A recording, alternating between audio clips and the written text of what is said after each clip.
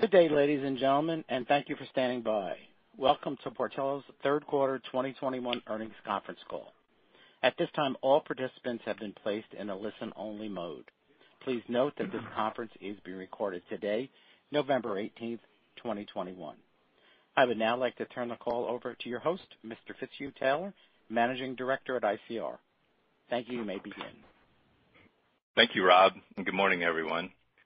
With me on the call today is Michael Osanloo, President and Chief Executive Officer of Portillo's, and Michelle Hook, the company's Chief Financial Officer. Before we begin our formal remarks, let me remind everyone that part of our discussion today will include forward-looking statements. These statements are not guarantees of future performance and should not be unduly relied upon. We do not undertake to update these forward-looking statements unless required by law, and we refer you to today's earnings release and our SEC filings for more detailed discussion of the risks that could impact Portillo's future operating results and financial condition. Our remarks also include non-GAAP financial measures such as adjusted EBITDA and restaurant-level adjusted EBITDA. We direct you to our earnings release issued this morning, which is available on our website for reconciliations of these non-GAAP measures to their most comparable GAAP measures. Any non-GAAP financial measure should not be considered as an alternative to GAAP measure, such as net income or operating income, or any other GAAP measure of our liquidity or financial position. Finally, after we deliver our prepared remarks, we will open the lines for your questions. Let me now turn the call over to Michael Osanloo. Michael? Thank you, Fitzhugh, and good morning, everyone. We appreciate you all joining us for what is our inaugural quarterly earnings call as a public company. It's an incredibly exciting time for Portillo's. We are so proud of the successful completion of our IPO, and we're pleased with our performance so far this year, which has reflected continuing improvement in guest traffic as our business is evolving into a new normal. Our teams continue to pivot in a smart, efficient way to serve our loyal guests in a safe environment.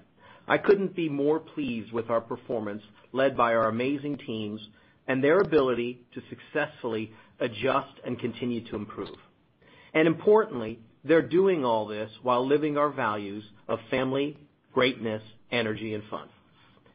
Before I let Michelle review the quarter results in more detail, since this is our first earnings call since our IPO, I want to take a few minutes to talk about Portillo's and just share what makes our brand so special.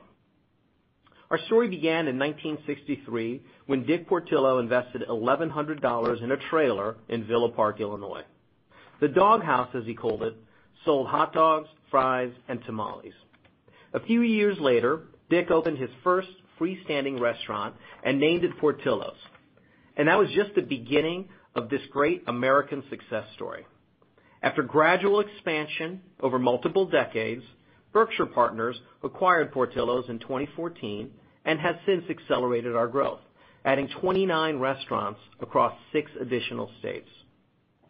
Most people think of Portillo's as a Chicago institution, but the reality is we've burst our seams to become a national brand with 68 restaurants today, soon to be 69 across 9 states. Even as we've grown, we've maintained that iconic status with our fans who are truly obsessed. We do this with our unique menu of unrivaled Chicago street food and all-American favorites that has something craveable for everyone. We've got Italian beef sandwiches, Chicago-style hot dogs, char-grilled third-pound burgers, fresh-made salads, and much more, all at a remarkable price point. In addition to this amazing menu, I also want to stress Portillo's operational excellence across numerous order channels. We've been multi-channel since before it was even a thing. While other brands have been chasing this, especially since the outset of the pandemic, this is what Portillo's has done from early on in our history. Just to give you an idea of our business, both pre-pandemic and now, our annual drive-through sales represented $3.4 million per restaurant in 2019 and $4.9 million in the 12 months ending Q3 2021. That's just our drive-through. Our dine-in sales represented $4.4 million per restaurant in 2019 and $2.1 million in the 12 months ending Q3 2021. Although dine-in has decreased because of the pandemic, traffic remains healthy. That's in part because our restaurants are beautiful and they're engaging. They're thoughtfully designed to handle incredible volume while still providing a memorable and differentiated experience, with each having its own locally inspired decor. And then there's delivery. We started delivery in 2017, and it accounted for about $500,000 per restaurant in 2019, and nearly $900,000 in the 12 months ending Q3 2021. Our other channels are also growing. We cater literally tons and tons of food in convenient formats that fit any occasion.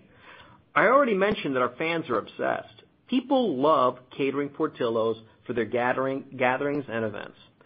We also have a really strong direct shipping business that not only gives us sales, but provides key insights into where there's latent demand for our business. This multi-channel approach allows us to achieve best-in-class unit economics, including the highest average unit volumes in the fast casual space, and adjusted EBITDA margins that put us in an elite class of restaurants. We are committed to continuing to be a world-class multi-channel restaurant brand with incredible sales from all of our channels.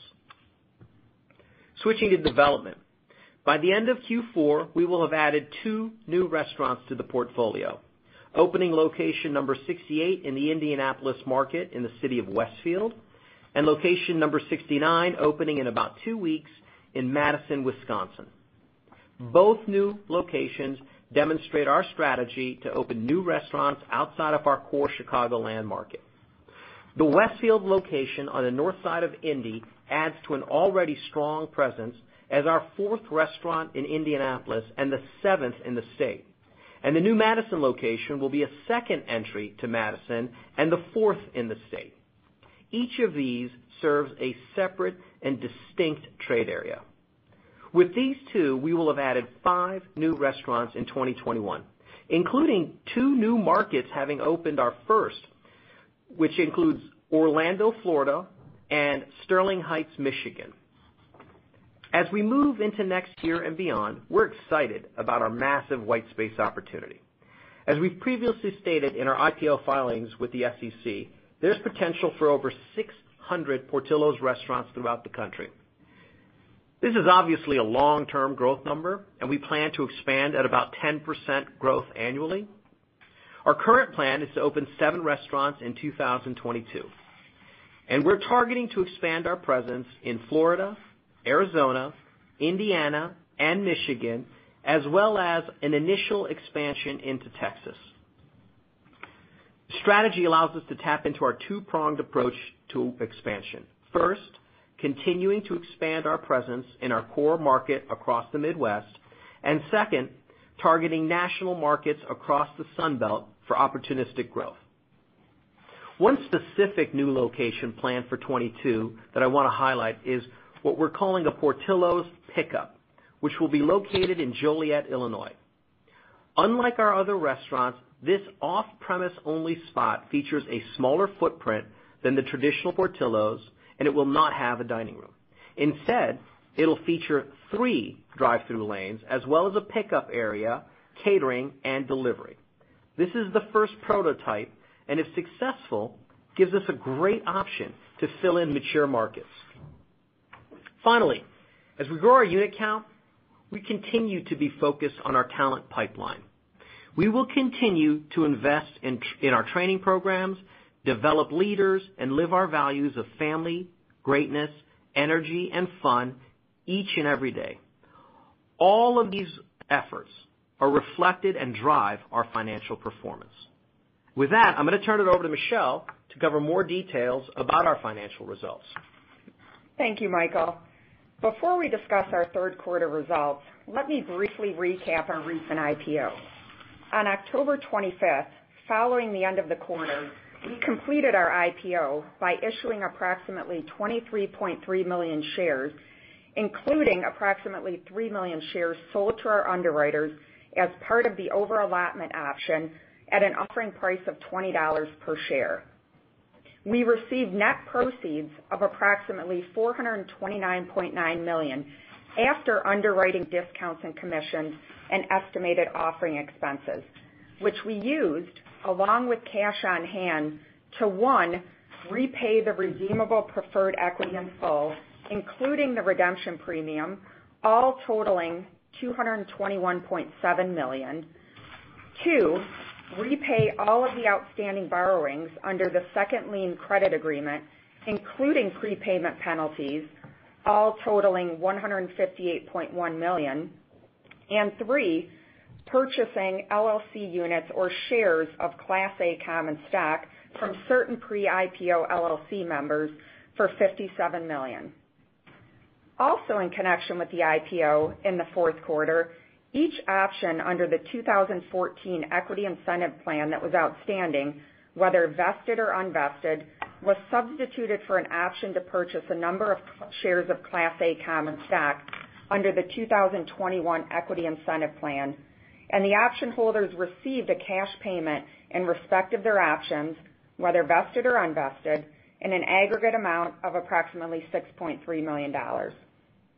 In addition, as a result of modifications to the terms of certain pre-IPO performance vesting awards, we will record a compensation expense based on the fair value of the modified awards. We will expect to recognize a cash compensation expense of approximately $1.3 million and a non-cash compensation expense of approximately $23.3 million each in the fourth quarter. Now, turning to our results for the third quarter.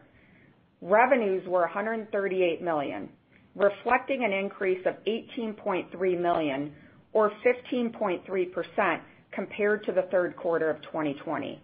This was driven by a 6.8% increase in our same restaurant sales, combined with the opening of 2 new restaurants in the fourth quarter of 2020 and 3 new restaurants opened the first 3 quarters of 2021. The same restaurant sales increase of 6.8% was primarily driven by a 7.9% increase in average check, partially offset by a decrease in our traffic. Our higher average check was due to increases in our menu prices, mix of items sold, and more items per order. The decrease in traffic reflected continued pressures from COVID as we have fewer people dining in our restaurants versus pre-pandemic levels. This was partially offset by more people going through our drive-through channel. While all our dining rooms were open during the third quarter, we continue to be subject to local mask mandates for indoor dining in many of our locations. We aim to continue to provide exceptional service to our loyal guests in a safe environment for both our team members and guests. Now turning to our cost of goods sold. Cost of goods sold, excluding depreciation and amortization, as a percentage of revenues increased to 32.1% from 30.6% last year, primarily due to an increase in commodity prices, specifically beef. This was offset by an increase in our average check. We, along with others in the industry, continue to navigate through disruption in our supply chain, and we continue to work hard to maintain inventory. When it comes to supply chain, we're confident in both our distribution partners and suppliers. We have outstanding relationships that we believe will allow us to continue to procure products needed, and we feel extremely confident in our distribution strategy. Moving on to labor. Labor as a percentage of revenues increased to 26.8% from 24.3% last year, primarily due to an increase in hourly rates, investments made in training costs, and discretionary bonuses. All these costs were partially offset by an increase in our average check. As you are all aware, the labor market is extremely tight right now, and everybody is competing for talent. We've made a substantial investment in team member pay in the second quarter as part of an ongoing enhancement to our pay, benefits, training, and talent development. And we are seeing the impact flow through in the third quarter labor expenses as our average hourly rates are up nearly 20% quarter over quarter. While the current labor market challenges have hindered our ability to be fully staffed, our restaurants have had to limit service channels or hours of operation, and we are proud of our committed team members that service our guests each and every day. We remain committed to investing in our Portillo's family, and as a result, would expect elevated year-over-year labor costs to continue in the near future. Even with increases in food and labor costs, we continue to produce strong margin results when you look at both restaurant-level margins and the adjusted EBITDA margins within the quarter. Now turning to our other operating expenses. Those expenses increased $2.5 million or 19.5%, which was primarily due to the opening of 5 new restaurants since the third quarter of 2020, in addition to incremental costs for cleaning and utilities as dining capacity has expanded since the third quarter of last year. All this was combined with an increase in our direct marketing expenses as well as repair and maintenance costs. Looking at our occupancy costs, those decreased as a percent of sales, primarily due to the year-over-year sales increase previously described, and is inclusive of the opening of the 5 new restaurants since the third quarter of 2020. When you look at our restaurant-level adjusted EBITDA, that metric decreased 1.1% to $34.2 million, largely a result of the impact of commodity and labor inflation. We did not take any incremental pricing during the third quarter and have increased certain prices to reflect an approximately 3% price increase in the early part of the fourth quarter to combat both the commodity and labor headwinds we're seeing. Our G&A expenses as a percentage of revenues increased to 8.5% from 8.1% versus last year's third quarter, primarily due to higher wages resulting from annual rate increases, filling open positions, higher training program costs for our future restaurant leadership, and higher costs associated with becoming a publicly traded company. When you roll all of this up, it led to adjusted EBITDA of $24.2 million versus a prior year of $26.4 million, a decrease of 8.4%. Now, from a balance sheet perspective, as I previously mentioned, we used the proceeds from our IPO along with cash on hand to repay the redeemable preferred equity in full, repay outstanding borrowings under our second lien credit agreement, and purchase LLC units or shares of Class A common stock from certain pre-IPO members. After making those payments, our cash on hand today is over $40 million and remains healthy. Additionally, our debt has decreased by $155 million, and the full balance of redeemable preferred equity has been extinguished in connection with the completion of our IPO. With that concludes our financial results. I'll now turn it over to Michael for closing remarks. Thank you, Michelle. We've talked a lot about Portillo's growth. Across the landscape of fast casual and quick service restaurant chains, Portillo's really is a standout when it comes to unit economics. But there's one major component that makes our brand so special. It is our people-centric, values-driven culture. Our purpose is central to everything that we do, and we use our values of family, greatness, energy, and fun as our guiding principle. We care for and invest in our team members, and they, in turn, care for and invest in Portillo's. For example, when Portillo's completed its IPO last month, we awarded all restaurant managers one-time restricted stock unit grants. We know our over 500 managers work hard every single day, and I am proud that we take care of our leaders.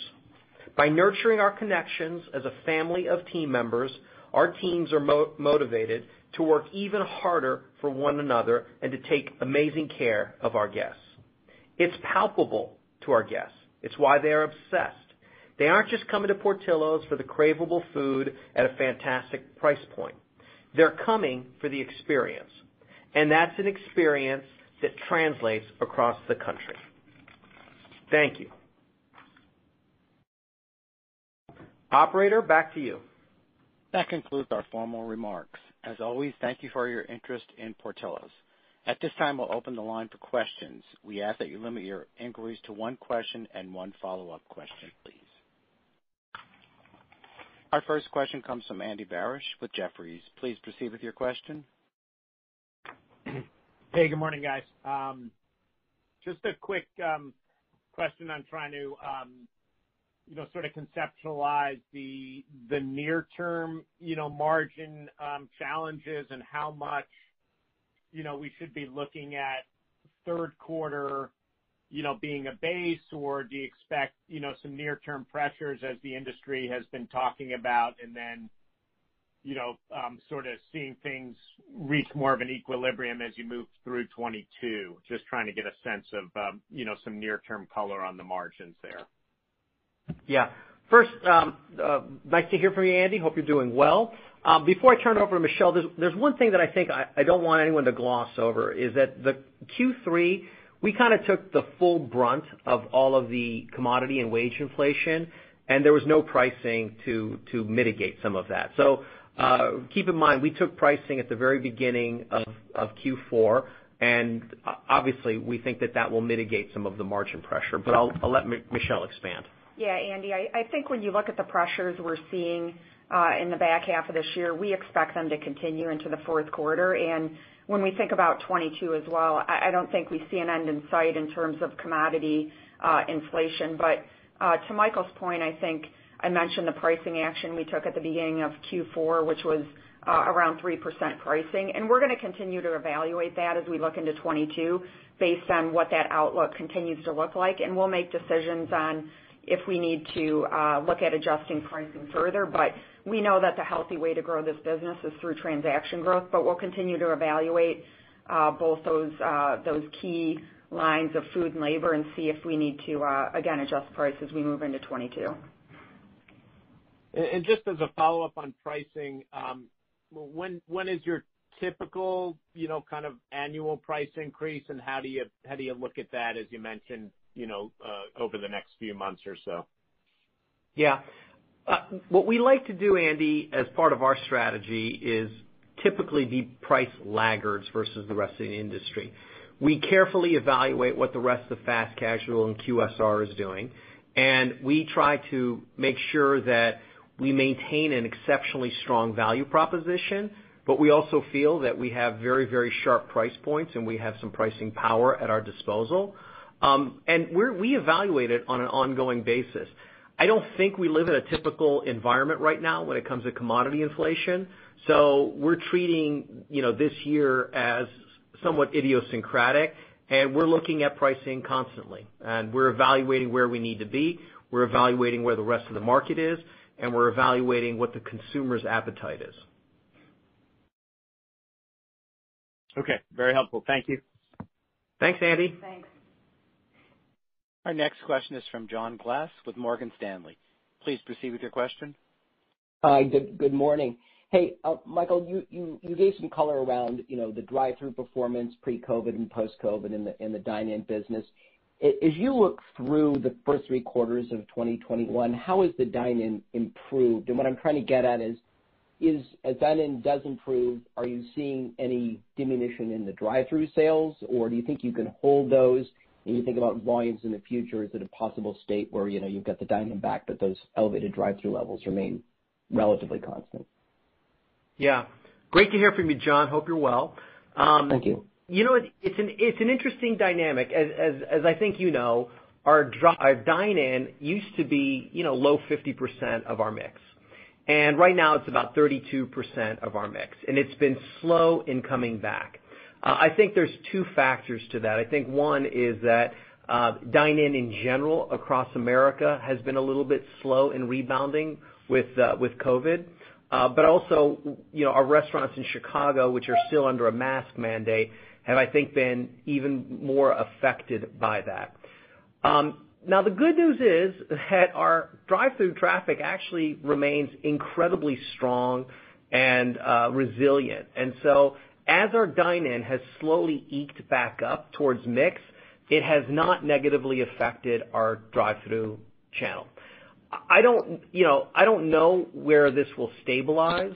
I think that there's a lot of opportunity for us, but it would be foolish of me to hazard a guess on how much of it is incremental versus how much of it is shifting. Thank you for that. Can you talk about, you mentioned Texas as a next year event. Yep. When you think the timing of that is, what's the city you selected? Why did you select that city, or was it maybe just location-based, not necessarily city-based? How did you think about Texas? Here's what I'll tell you. Everybody in the room is vigorously shaking their head no that I can't tell you the city. But we are super excited about the location, about where we're going. I am so eager to talk to you and others about where we're going, because I think it's going to be a flagship restaurant that should be a really, really strong performer for us. It's going to be our first foray into the great state of Texas, and we want it to be a home run. And we believe that that's what it is. So it will open in the fourth quarter. When I can, I will certainly tell everyone exactly where it is and build up excitement and momentum. But unfortunately, John, I can't tell you specifically where it is. Got it. Thank you. You bet. Our next question comes from Dennis Geiger with UBS. Please proceed with your question. Great. Good morning, and thanks, folks. First, just wondering if you could share or maybe remind folks sort of what you're seeing in the most recently opened stores in some of the newer markets, Michael. Perhaps highlighting the performance of those stores on comp or profitability or other metrics relative to the rest of the system, or just any kind of commentary you could share on how you've been feeling about those new stores in those newer markets. Yeah, I'll tell you, I'm going to let Michelle give you the specifics, but qualitatively, we're thrilled with them. We think that as a class, the 5 restaurants that we have, actually 6 now that we've opened up, are all meeting or beating our expectations. So we feel exceptionally good about them. There's a nuance to this too, other than just the financials. What I really love is that we opened these restaurants up 100% with values-based hires, right? We hired people who represented our values of family, greatness, energy, fun. And the experience that they are providing our guests from the get-go is exceptionally good. And so from a qualitative perspective, that thrills the heck out of me. That's setting up a restaurant for long-term success. That's taking great care of our teams, great care of our guests. And Michelle can highlight for you the financials. Yeah, and Dennis, I think this was outlined in the S1 as well. So when you look at the 5 restaurants that we've opened since the third quarter of 2020, they're performing above our expectations. So typically, what our expectations are in year 1 for a new restaurant would be around averaging 6.4 million AUVs. The restaurants, the 5 that I mentioned that we opened since the third quarter, are performing roughly 35% above that metric. So to Michael's point, we're extremely proud of the performance. Most of those restaurants are outside of our Chicagoland market. So our flagship restaurant in Michigan in Sterling Heights, a restaurant near Arizona in Glendale, and then our first restaurant in Orlando, Florida. So we're proud about that performance and the fact that they're, like I mentioned, roughly 35% above what we were targeting in that year 1 AUV.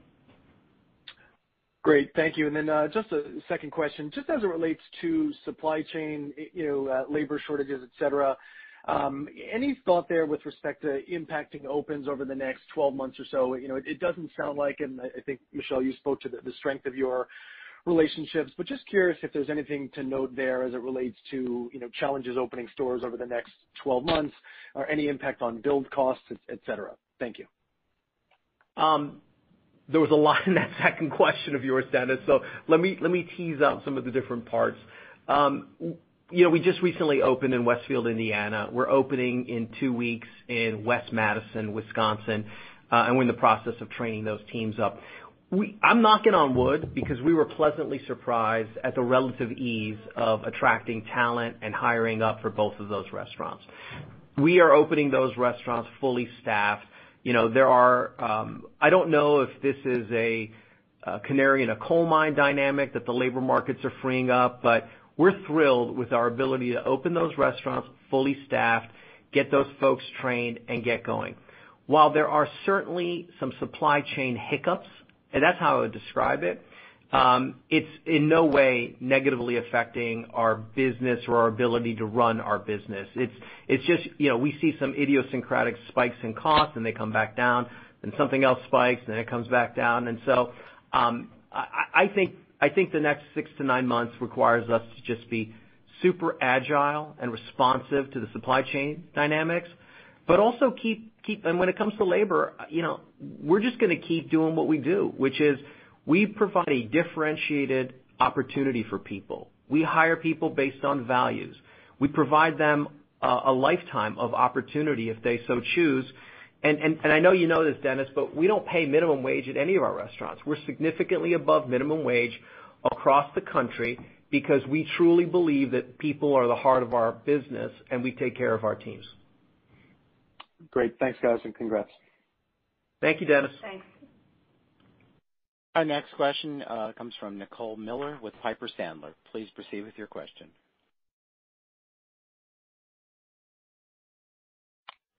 Thank you. Good morning.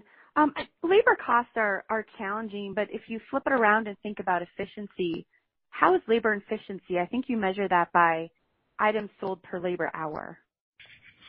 Yeah. First of all, hi, Nicole. Nice to hear from you. You are 100% right. It's one of the things that we take a lot of pride in. And I think, I don't know if everybody remembers this or is aware of this, but during the pandemic year, we did not lay off a single person. We actually invested in our people, and we saw a massive increase in 2020 in labor efficiency. And you're 100% right. We look at it in terms of items per labor hour.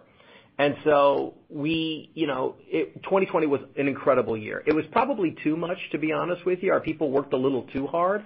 But the good news is that the investments that we've made in our people, the love that we've showed them, and the learnings and the cross-training that we did yields for us about a 10% improvement in IPLH in 2021 versus 2019. And so, it is absolutely part of what's mitigating some of the cost pressures is that our folks are just more efficient, and they work incredibly diligently. We think that that's a learning that we got in the COVID year that will continue to bear fruit for us, our team members, and our investors for years to come. And can you just run through where you stood on a debt-to-EBITDA ratio at the end of the quarter and why you're comfortable with that level? And ideally, does the ratio taper as EBITDA increases, or would you be proactively paying down debt? Yeah, Nicole, I'll comment on our post-debt structure, which after we paid off the second lien, the $155 million, we're roughly around a 3.5 times debt-to-EBITDA ratio. And so our expectation is that as we continue to grow that EBITDA line, we're naturally going to de-lever. But the capital structure is in a stronger position post-IPO. At the end of the quarter, that ratio is obviously higher, just given that the payoff of the second lien occurred post Q3 as part of the IPO proceeds. All right. Thank you so much, and good luck. Thank you, Nicole. Thanks, Nicole. Our next question is from Sara Senatore with Bank of America. Please proceed with your question. Hi. Thank you. I have a question about labor and then just a quick follow-up on the pricing comment. The labor investments you made were partially offset by, you said, lower staffing levels, but also increased productivity, as you were just discussing. I guess, can you talk about the extent to which not having as much staff as you would like might have hindered top line? I know you said you didn't have to close restaurants, but presumably, lines were longer and perhaps you lost some sales from that perspective. So any insights you might have on whether that actually affected your sales, and also to the extent that there's more productivity, could you just remind me, is that some of the technology that you've invested in, or what's been driving that in terms of systems? Great. First, great to hear from you. Thank you very much. There's a lot, again, in that question of yours. So there is, when you think about the labor algorithm, there's a bunch of things going on. So the first thing is that we are sort of slightly understaffed versus ideal, right? And so that has flexed a little bit, but think of it as we're roughly 10% understaffed versus ideal over the course of the third quarter. The second element of that is we are more productive than historical during that quarter. And then the third component is that the hourly wage is, in the third quarter was significantly higher than the third quarter in the prior year. So there's three different elements working against one another. Intuitively, you're absolutely right that when you are understaffed, you are providing a less than perfect experience to guests, and it slows things down. It slows down your drive-through. It slows down your line. So intuitively, it would be hard to argue with your premise that better staffing results in better performance, which results in better guest repeat and frequency. So we certainly plan on staffing fully as those opportunities avail themselves, because we intuitively believe that fully staffed restaurants perform better and that there's some comp opportunity there. So 100% agree with the way you're thinking about it and that logic. Great. Thank you. And then just you mentioned on pricing, I know you talked about, really being cognizant of your customer and thoughtful about it. As I think about going forward, though, should I be thinking about kind of stable trends? You've added some price. Maybe you give some of that back in traffic. If I think about kind of the 2-year, I know there are all kinds of puts and takes, but as I think about elasticity, is the right way to sort of see it as just sort of a one-to-one traffic price trade-off, or you think you have the ability to take price and, again, hold more of that traffic so we might actually see an acceleration in comp? I'll tell you, this is a remarkable business in that as I've looked at it, our pricing does not have the same elasticity effect as I've seen in other restaurant businesses or consumer businesses. We have more inelastic demand than I think people would expect. So I think there's a lot of the pricing that is incremental. But that being said, we also need to be really, really careful and smart about how we price. Michelle said it earlier, and I want to reiterate it, right? Our business, we believe, is healthy when it's driving transaction growth. That's hugely important to us and our team. We want more people coming through our restaurant. That's healthy. I think pricing is an important lever to deal with what I will describe as idiosyncratic cost increases, right? So some of the craziness that we saw in the last 12 months on commodities and the labor markets, you really have no choice but to price some of that away. But our healthy business is run by driving transaction growth. That is our intent. The good news is that we have a very sharp value proposition. We are pricing, after most of fast casual and QSR have priced. And so, there's from a cross elasticity effect, we look really good. And we will continue to make sure that we're managing that great value proposition while still covering idiosyncratic cost increases in commodity and labors. Thank you. Thank you, Sarah. Our next question is from Alton Stump with Loop Capital. Please proceed with your question. Okay, great. Thank you. And good morning. Just wanted to ask, in Restaurant 5, which talked about a target of a 25% cash-on-cash return by year 3, but clearly you've outperformed that with your openings over the last couple of years, even amidst the pandemic outbreak. And so, is it just simply being a bit conservative, or is there some reason why we should see cash-on-cash returns kind of going forward below what you have been able to do over the last couple of years? First, very nice to hear from you, Alton. I feel like you're jinxing us with that comment. Sorry.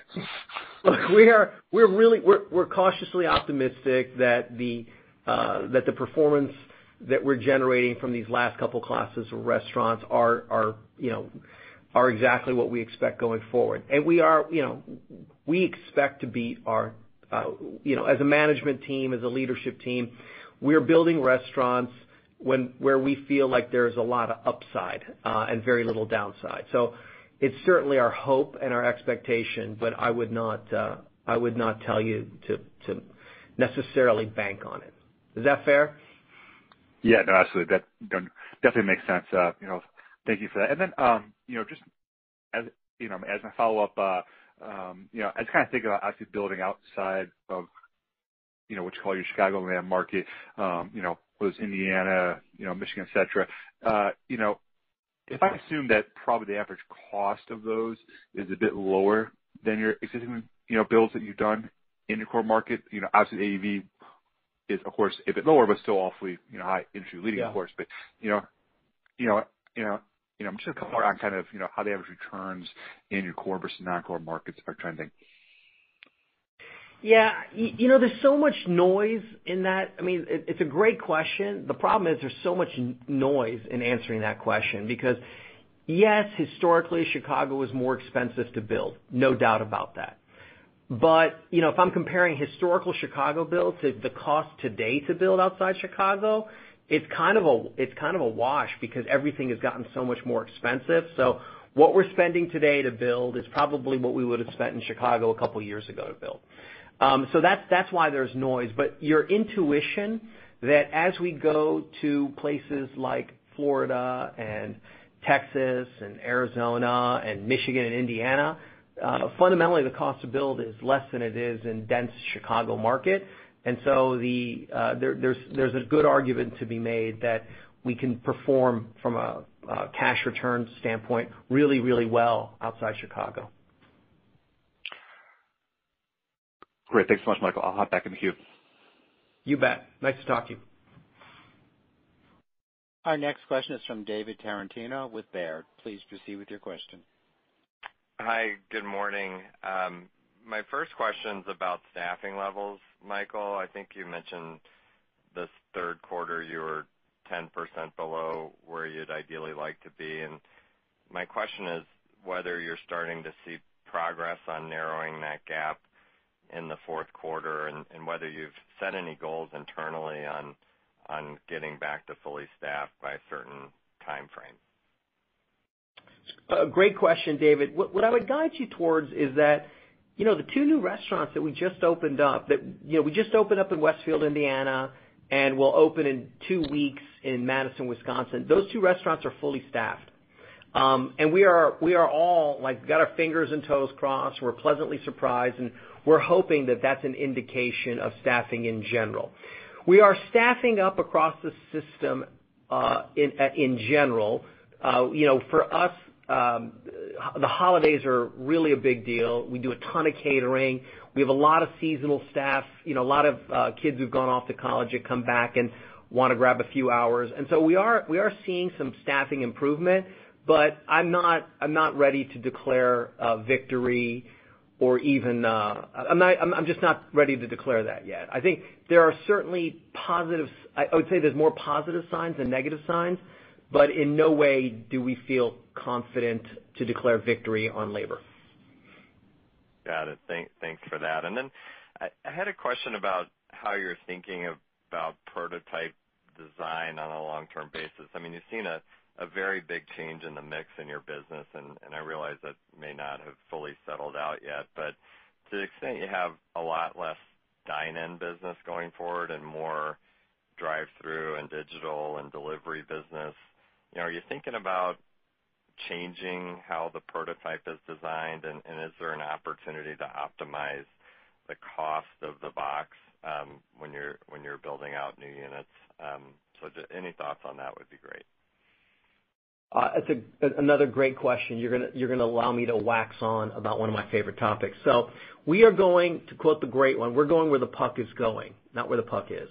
And so, where the puck is going is exactly what you described, which is a bigger percentage of our sales will continue to be off-premise versus on-premise. And so the prototypes that we are building, including what we built in Glendale and Orlando, in Addison and Kimball in Chicago and Sterling Heights, we are gearing towards increased off-premise sales. So what you see in these restaurants is less formal dining space. The dining rooms are getting a little smaller. Now we're kind of cheating a little bit because we're supplementing them with outdoor patio spaces that are really highly desirable from guests and very flexible. But we're being very thoughtful in creating a dedicated entrance and vestibule for third-party delivery. We're creating special format, special access for off-premise. I mean, we've done a bunch of things where curbside is now, I think we've cracked the code on it. We're doing this racking system right by a door, right by parking spots, so people can come in and get out super quickly. And then as we've mentioned, we're building that drive-through only concept in Joliet, and I didn't say this, but West Madison has a third lane drive-through lane. It's essentially we're kind of toying with the idea of calling it a fast pass lane, and it's for people who have ordered via the app or want a curbside type experience where you don't have to get out of your car. You can zip through that third drive-through lane, and the food gets brought out to you. So kind of my long-winded way of saying 100%, we are moving towards where the consumer is, which is the consumer says we want more off-premise access and availability, and the need to sit into the restaurant is coming down. And so that's how all of our new prototypes are being built. Great. Thanks for the context. You bet, David. Nice to talk to you. Our next question is from Chris O'Cull with Stifel. Please proceed with your question. Yeah, thanks. Good morning, guys. Now that we're in mid-November, I wanted to ask about catering and large group orders. I know the holidays typically provide or bring a sizable volume list, so I was just curious what kind of visibility you have at this point into how that's shaping up for the year, and then I had a follow-up. Yeah. Right, and you get this, right? There's this whole e-commerce and catering business that is just a monster for us in the fourth quarter. A lot of people won't know this, but Christmas Eve is our single biggest day of the year. It is a massive day, all hands on deck. We have team members from the Restaurant Support Center out at all of our restaurants helping because catering Portillo's is a thing, and it's a huge thing in the Chicago area on Christmas Eve. So catering, the e-commerce business take off during the fourth quarter. I would tell you we have I'm not going to tell you anything on a forward-looking basis, but I would tell you that the last few weeks have been extraordinarily strong from a catering business, significantly a positive comp over last year. I would be loath to tell you the numbers because I don't want you to plan on those numbers. But we feel really, really good about the way our catering business is performing right now. We're cautiously optimistic and think that it should be a really nice bounce back from last year for us.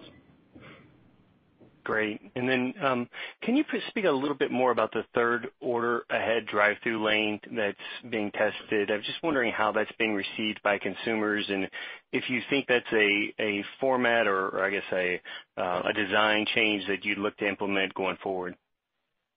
Yeah, just to be precise, I'm sorry if I misspoke, but it's going to be in West Madison, which opens in 2 weeks. So your guess is as good as mine on how it will be received by consumers. I honestly think it's going to be received really well because more and more consumers are asking for restaurant companies to be flexible in how a consumer interacts with you. And there's all kinds of almost micro channels, right? There's like a need for somebody who wants, if you're a mom with 3 screaming kids in the back, you don't want to wait in line, you've ordered ahead on the app and you've paid, you just want to pick up your food. We have made that super easy, and we're going to see how that performs in West Madison, and we'll see how that performs in Joliet when we open that up in the first quarter of 22. I think it's a very, very important learning for us because, if consumers continue to ask for and require these sort of nuances in how you engage with them, I think the restaurant companies that respond to that and can acquiesce to that kind of consumer demand are going to be in a better position. And I think that's us. I think we, as I said in my opening remarks, we were multi-channel before it's a thing. We're always going to be super responsive to what the consumer wants and how they want to interact with us. And if there's a way of making that third lane work institutionally, then heck yeah, we'll do that. Makes sense. Thanks, guys. Thank you. Our next question is from Gregory Francfort with Guggenheim Securities. Please proceed with your question. Hey, thanks for the question. I had two. Just the first one, just on pricing. Like I think historically you guys have taken pricing once per year, and this year you're basically taking it twice. Can you maybe talk about when you evaluate that and when you normally take it, just as we think about next year and what might happen? Thanks. So I think, Greg, first of all, good to hear from you. I would tell you the last couple of years we've been a little bit more, and I like to think of it as agile on pricing.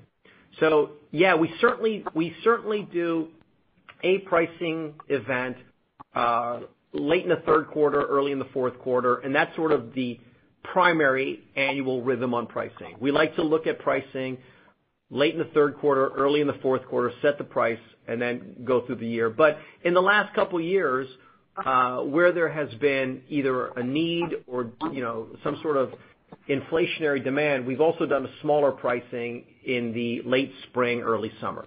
And so I don't think I want us tied down to a specific rhythm on pricing.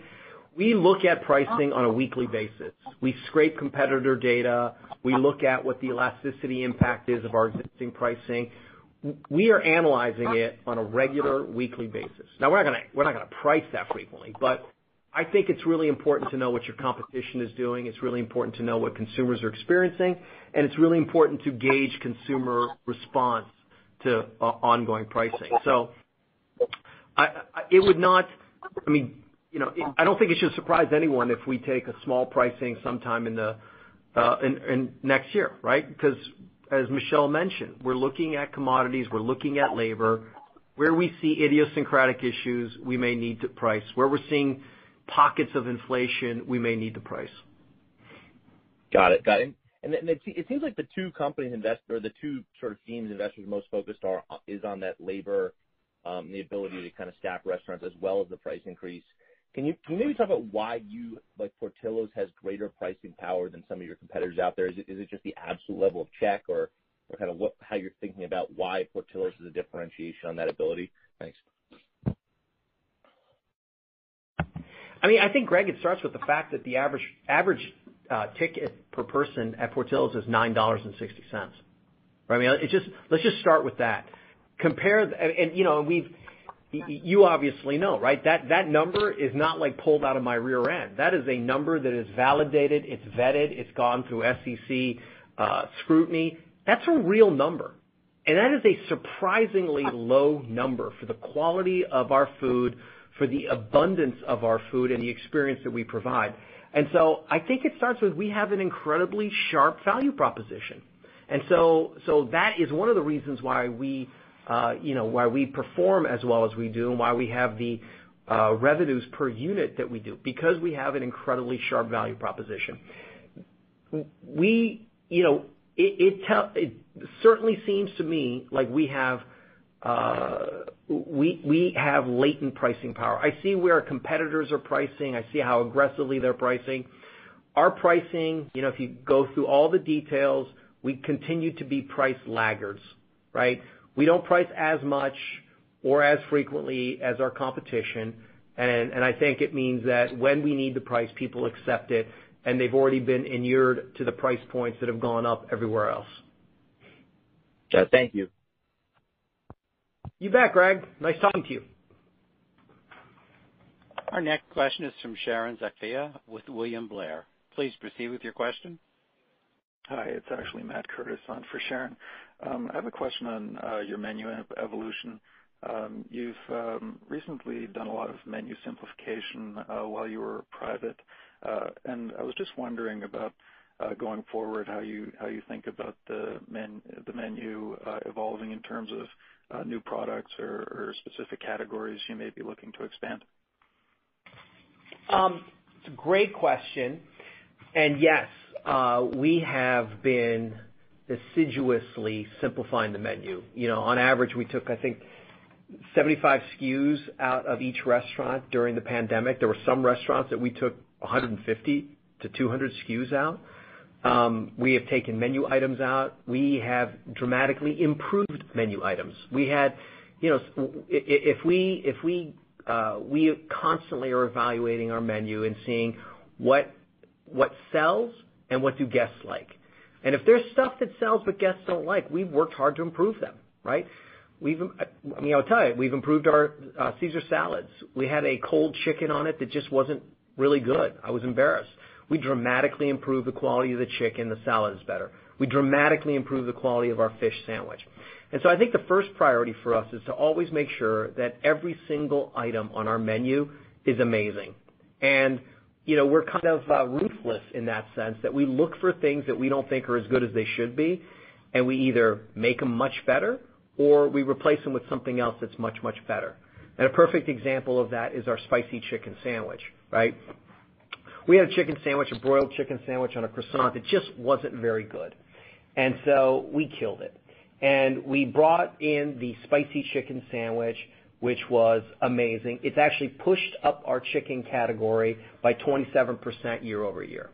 That is awesome. It's a great win for our guests because they love it. The chicken sandwich is unique because it's got a spicy giardiniera sauce on it. I'll give you free Portillo's if you can all pronounce giardiniera correctly. But it's a unique thing that's ownable to us. It's not like what any other restaurant company does. We're not trying to be like everybody else. We want to be Portillo's. And I think that's a perfect example of menu innovation. There are other things on our menu that our culinary team is taking a hard look at. And I tease because I call it a Darwinian exercise with the menu. We have the strong kill the weak, and that's what we do. Okay, great. And then I guess just another question on G&A. Obviously, you're going to have the incremental public company costs for the next little while. And it also sounds like some of your investments in training and things like technology perhaps are likely to continue. But I'm just wondering if you could talk about the company's ability to leverage G&A that is on an underlying basis going forward. Yeah, no, it's a good question, and I think when you look at, to your point, in the future quarter and years to come, we're going to have incremental public company G&A. I also mentioned in my prepared remarks we're going to have incremental stock-based compensation expense as a result of some of the modifications and changes to our equity incentive plan, and so you're going to see that come through. And once you strip out, I'd say, those two big buckets, we do expect to leverage G&A as we move forward, but it's not going to be at the expense of not investing in the training, particularly around the folks that we need to run our restaurants in the future. So we're going to continue to make investments in training our future restaurant leaders, but I can tell you that Michael and I are committed to definitely leveraging that line as we move forward when you pull out those two line items. Okay, terrific. Thanks very much, and congratulations on the IPO. Thank you. Thank you. This concludes today's conference. You may disconnect your lines at this time, and we thank you for your participation.